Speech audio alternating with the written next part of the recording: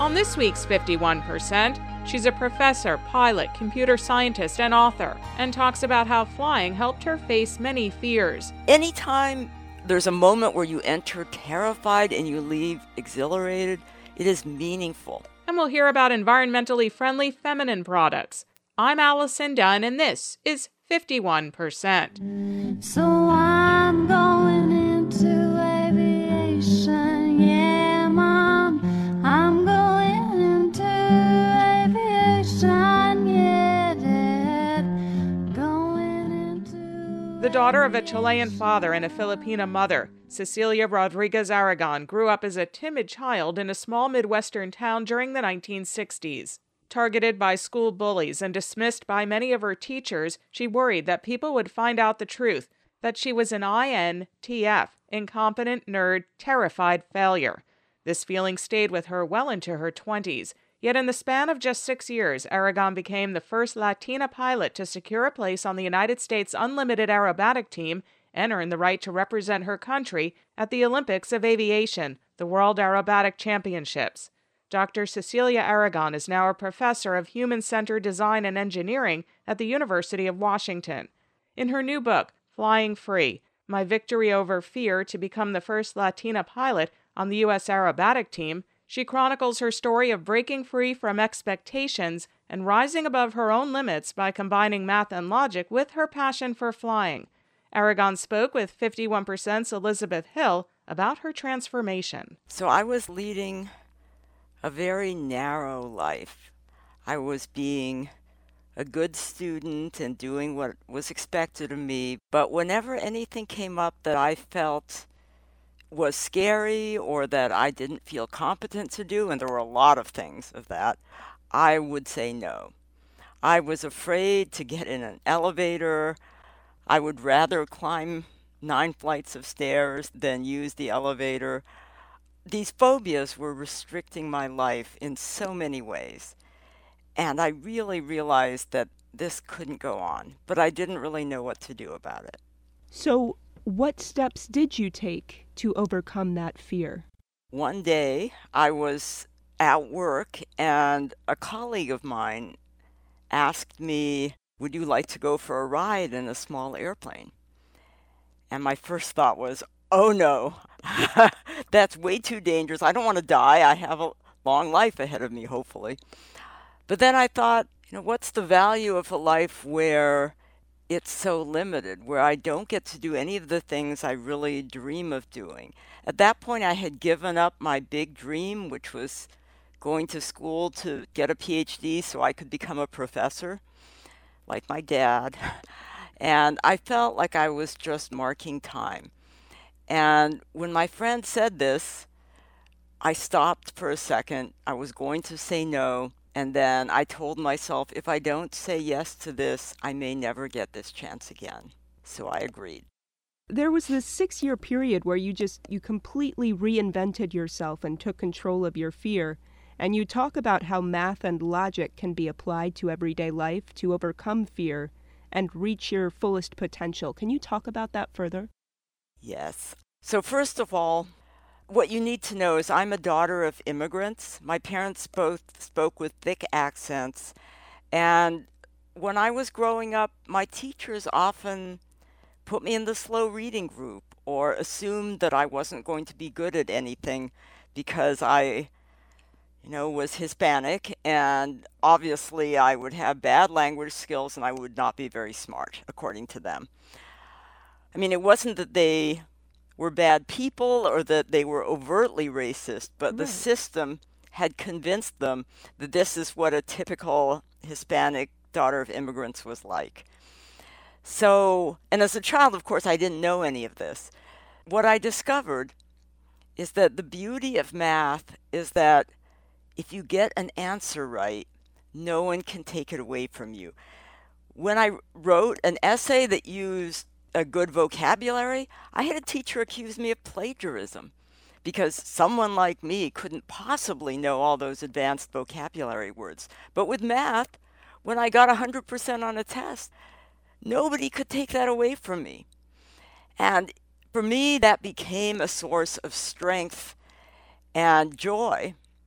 And then I discovered, on top of it all, that I could use some of the techniques in math to help me overcome these terrible fears, which perhaps had been instilled in me from all this consistent negative messaging from teachers and classmates that told me I was incompetent.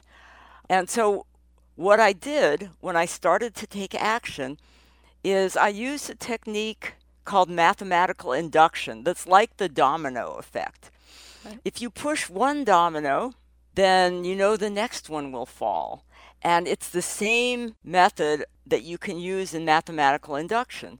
And so I used that for my fears. I told myself that each day I would do something that was just a little bit scary. And I knew that if I did it today, that I could do it again tomorrow. It didn't have to be a big step, just one domino falling over. But all those tiny little steps in sequence add up to a great big distance. And this attitude got you from a novice pilot to the U.S. aerobatic team. Yes. Can you introduce our listeners to what the U.S. aerobatic team is? So the United States Unlimited Aerobatic Team is a group of 10 pilots that are selected at the national championships every 2 years, and the national championships in the U.S., that is. And it's very competitive to get on the team, extremely competitive. It's kind of an Olympic team, but for aviation. Aviation is a powered sport, so it's not officially an Olympic sport, but people in powered sports have these equivalents, and the U.S. aerobatic team is one of those. It's kind of like Olympic figure skating. Each of us has a sequence of maneuvers that we fly one by one, and then judges on the ground score us from 0 to 10 on each maneuver, and then all the scores are added together and averaged.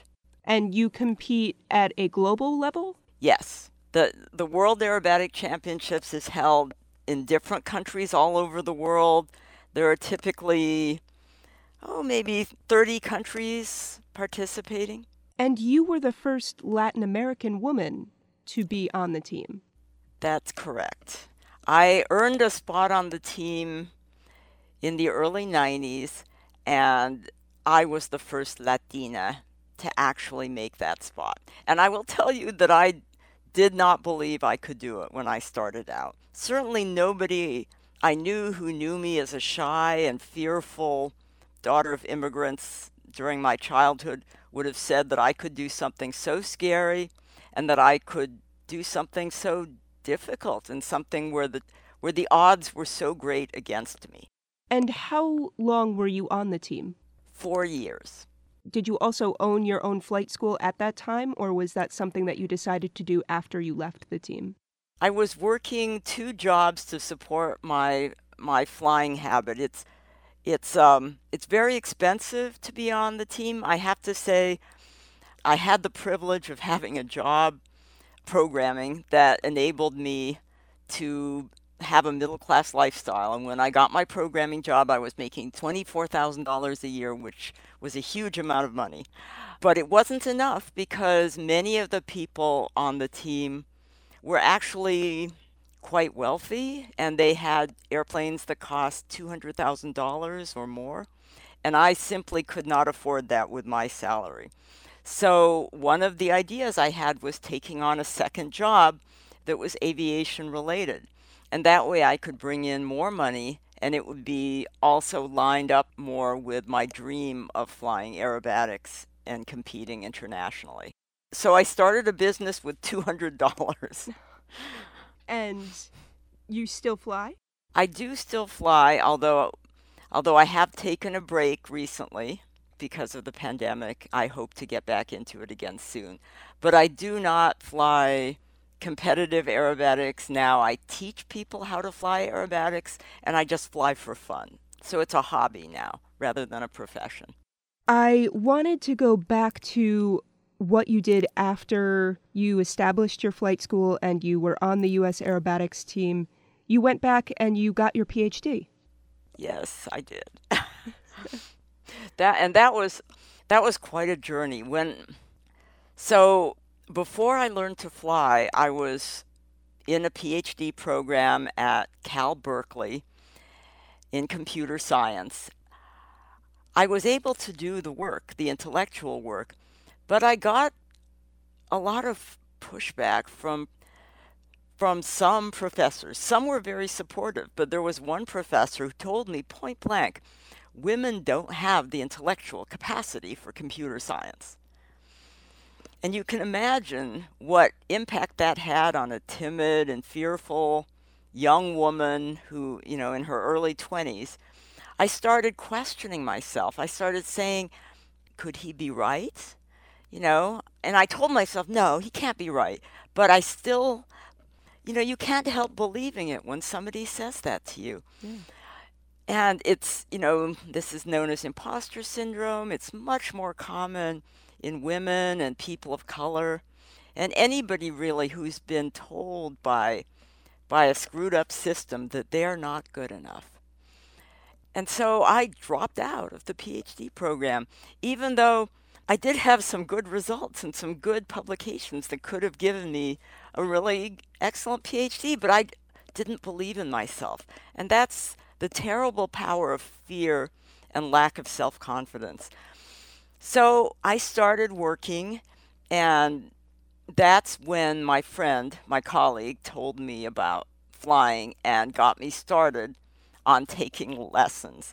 And what I found, the wonderful thing about taking lessons and becoming a pilot myself, is I was able to use these techniques of mathematical induction because every day I was scared to go out to the airport to take my lesson. I would drive up to the airport and I would see a plane coming in for a landing right over me, and my heart would clench with fear, and I would say, maybe my instructor will be sick today, or maybe the plane will have a mechanical problem and I won't have to fly.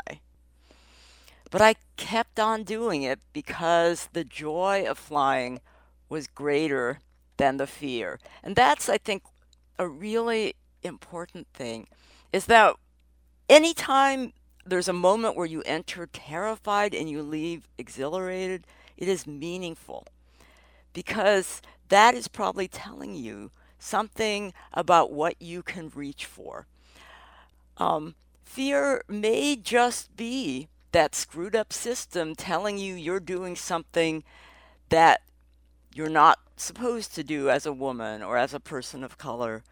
And you know what? What we all need to do now is to defy our fears, to defy that screwed up system, and reach out to become more than what we are now. And I think I run into so many people who say, I love doing X, but I'm scared of doing it. Or they have I don't have enough money, which is a real problem, let me tell you. The point is that if you try to do something that you are scared of, just do a little bit of it every day, just a small amount, and you might be surprised of how wonderful your life can turn out. You never know what might happen if you do these things. I mean, this is one of the reasons now why I work a lot with young girls in STEM, science, technology, engineering, and math, because I found there's no substitute for being a girl or a woman comfortable with math, facing a group of people who think little of you, and then you silence the room with your love of numbers. Math is really kind of a magic trick, and it can help you. But it doesn't have to be math. I've seen people, for them, there's one thing they're really good at. It might be dance. It might be some other form of art. It might be public speaking, which is not my forte. Whatever it is that's really good for you, use that to become good at other things, and keep telling yourself that living life too safely can be dangerous for your spirit. So was going back to school, was that just your next step in facing your fears? Yeah, that was another big step. So I had addressed the challenge of being on the U.S. aerobatic team, and I learned what to do, and I And I raised money because I didn't have enough money to compete. And then after I won a medal as a member of the U.S. aerobatic team, I decided to retire and focus on my dream of becoming a professor. And so the next step was to get back into a PhD program. And I had already finished about 5 years of training at Berkeley. And so getting back in was not so easy.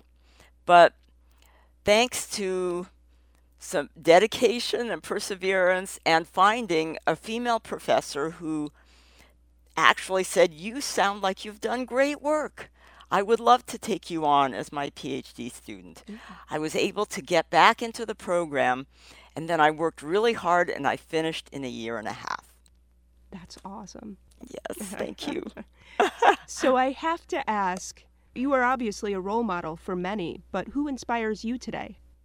So Kamala Harris, our Vice President-elect, inspires me tremendously, and particularly because of some of the commonalities in her life and my own. She is also the daughter of immigrants. Her parents also met in Berkeley, her father from Jamaica and her mother from India. And it is really exciting to see mixed race people be in positions of authority, just so I can see their face up there on stage. And I really think that having women of color in visible positions will really make our country better, because it will inspire all the young people who have been discouraged. It will encourage them to push themselves to become better and to try to reach over these obstacles that have been put in their way. And, we need bright people to discover the next cures for cancer.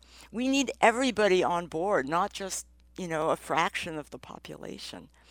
And so it is so exciting to see and to hope that people of color are becoming more visible and women are becoming more visible. What is one piece of advice that you could give to a little girl of color, about facing their fears and standing up in the face of adversity? All right. So first of all, I'm going to say that everybody has something that can help them achieve anything. Many young people of color, particularly today, are really suffering. I was really fortunate that I had a dad who believed in me, and that's not true for everyone. Some kids don't have dads. Some kids have to worry about walking outside in the street, that they might get shot if they make the wrong gestures or have skin the wrong color. So the message I really wanted to say in my book, why I wrote it, is that it is more important than ever today for this message to reach young girls and women and anyone really who's dreamed of doing something but has stopped themselves because of fear or insecurity or lack of confidence. And that might be young women who want to be scientists but allow themselves to be convinced they're not good in math. Anyone who's been told either overtly or subliminally that they're inferior. I think there are so many people who have been told by a screwed up system that they're not good enough. I want people to read this book and feel activated to get together with others and to change themselves and to change the world around them, to fight back against the fears and to do it with others to change the screwed up system. This is why I wrote the book. This is why it means so much to me. I've been fortunate to have many mentors in my life. I believe that mentorship comes not from one single person, but from a group of people. It can come from a community. So, for example, the aviation community, I received tremendous support from many people in that community, and they were my mentors. Obviously, as I said before, my father was my first mentor because he always believed in me as a child. And when my teachers and my classmates put me down, my father still believed in me. But it could have been one teacher who did that.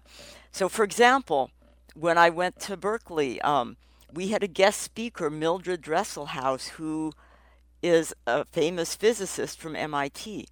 And there was just one talk where she spoke to our women's group at Berkeley, the PhD students in electrical engineering and computer science.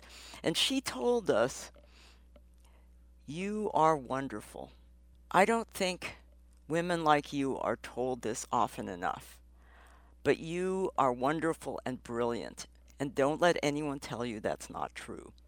And just that one talk that she gave, I never forgot it.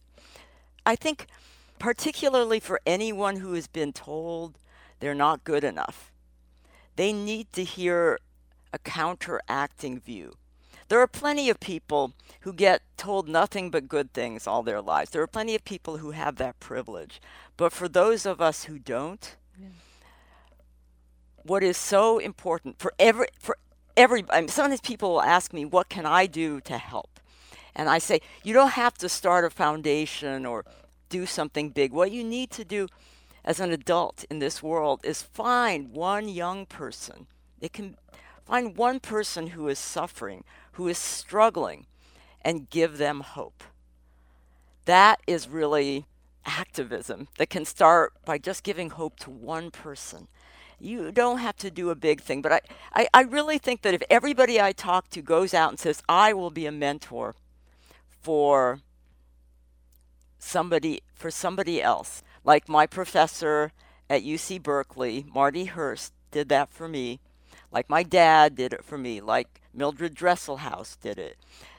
All these people, all these voices can counteract the professor that said that I wasn't good enough, that I could never do computer science. Then the teacher I had in junior high who said, you must have plagiarized this. Or the other teacher who said, why are you working so hard in math? You should be getting a boyfriend. All those negative voices, the kids in my school who bullied and assaulted me and called me racial epithets, those voices can be silenced by positive voices of mentorship. So thank you so much for asking me this, and thank you for having me on this show. That was Dr. Cecilia Aragon speaking with 51%'s Elizabeth Hill. Aragon is a professor of human-centered design and engineering at the University of Washington and the author of Flying Free, My Victory Over Fear to Become the First Latina Pilot on the U.S. Aerobatic Team. It is published by Blackstone Publishing. And now we tune into Possibly, which looks at the science behind proposed environmental solutions, taking on massive problems like the future of the planet, and breaking them down into smaller Q&As. Here's Possibly host Megan Hall. If you flip through magazines or social media today, you might come across advertisements for environmentally friendly feminine hygiene products. We wondered if they were worth the investment. We had Fatima Hussein and Dana Altuemi from our Possibly team look into this. Welcome, Fatima and Dana. Hi, Megan. Hello. So, of all of the choices I make and the things that I use, is it really worth worrying whether my tampons are environmentally friendly? So let's put this into perspective. If you get your period every month, you'll have nearly 500 periods in your lifetime. Each period lasts about 4 to 7 days at a time, which means you use a lot of menstrual products. We're talking around 10,000 pads or tampons over the course of your life. And then they all end up in the trash. Or if you flush them down the toilet, which you should never, never do, they can end up in our oceans. But how bad are these products compared to all of the other stuff we throw out? It actually depends on the product and how it's packaged. But in general, the more plastic a pad or tampon uses, the more waste it creates. That's because their plastics don't break down or decompose. In a one-day beach cleanup organized by the Ocean Conservancy, volunteers in the U.S. picked up more than 12,500 tampons and applicators. How does that compare to other waste found in the ocean? It is the #1 type of medical or personal hygiene product found on our beaches, ahead of condoms, diapers, and syringes. So what should I do instead? Try buying something that you can reuse, like cloth pads or menstrual underwear. Reuse? What do I do when I'm done with them? Just throw them in the laundry. They're typically made out of a mix of synthetic and natural fibers, so they can last a long time. Or you could invest in a menstrual cup. What's that? A menstrual cup is usually made of medical-grade silicone or latex. It's designed to catch your period, so you don't need to use pads or tampons. You can use one of these cups for up to 12 hours at a time, and they can last for as long as 10 years. But how much do all of these things cost? Reusable products are more expensive. Menstrual cups cost around $30 to $50, and period underwear can be more than $20 a pair. But a box of tampons costs about $7, so if you use one box a month, you'll pay off a menstrual cup in about half a year. What if I'm not ready to make the switch to cloth products or a menstrual cup? Are there other things I can do to lower the amount of waste I create with my period? Absolutely. The key here is just switching away from all that packaging and plastics. So try buying tampons without applicators or period products that are made of natural fibers instead of synthetic material, which takes much longer to break down. Great! Thanks for looking into this, Fatima and Dana. And thanks to Isha Chawla for her help on today's episode. For more information about recycling, energy use, or making any other choice that affects the planet, you may go to thepublicsradio.org/possibly. Possibly is a co-production of the Institute at Brown for Environment and Society and the Public's Radio in Providence, Rhode Island. That's our show for this week. Thanks to Tina Rennick for production assistance. Our executive producer is Dr. Alan Shartok. Our theme music is Glow in the Dark by Kevin Bartlett. This show is a national production of Northeast Public Radio. If you'd like to hear this show again, sign up for our podcast or visit the 51% archives on our website at WAMC.org. This week's show is number 1638.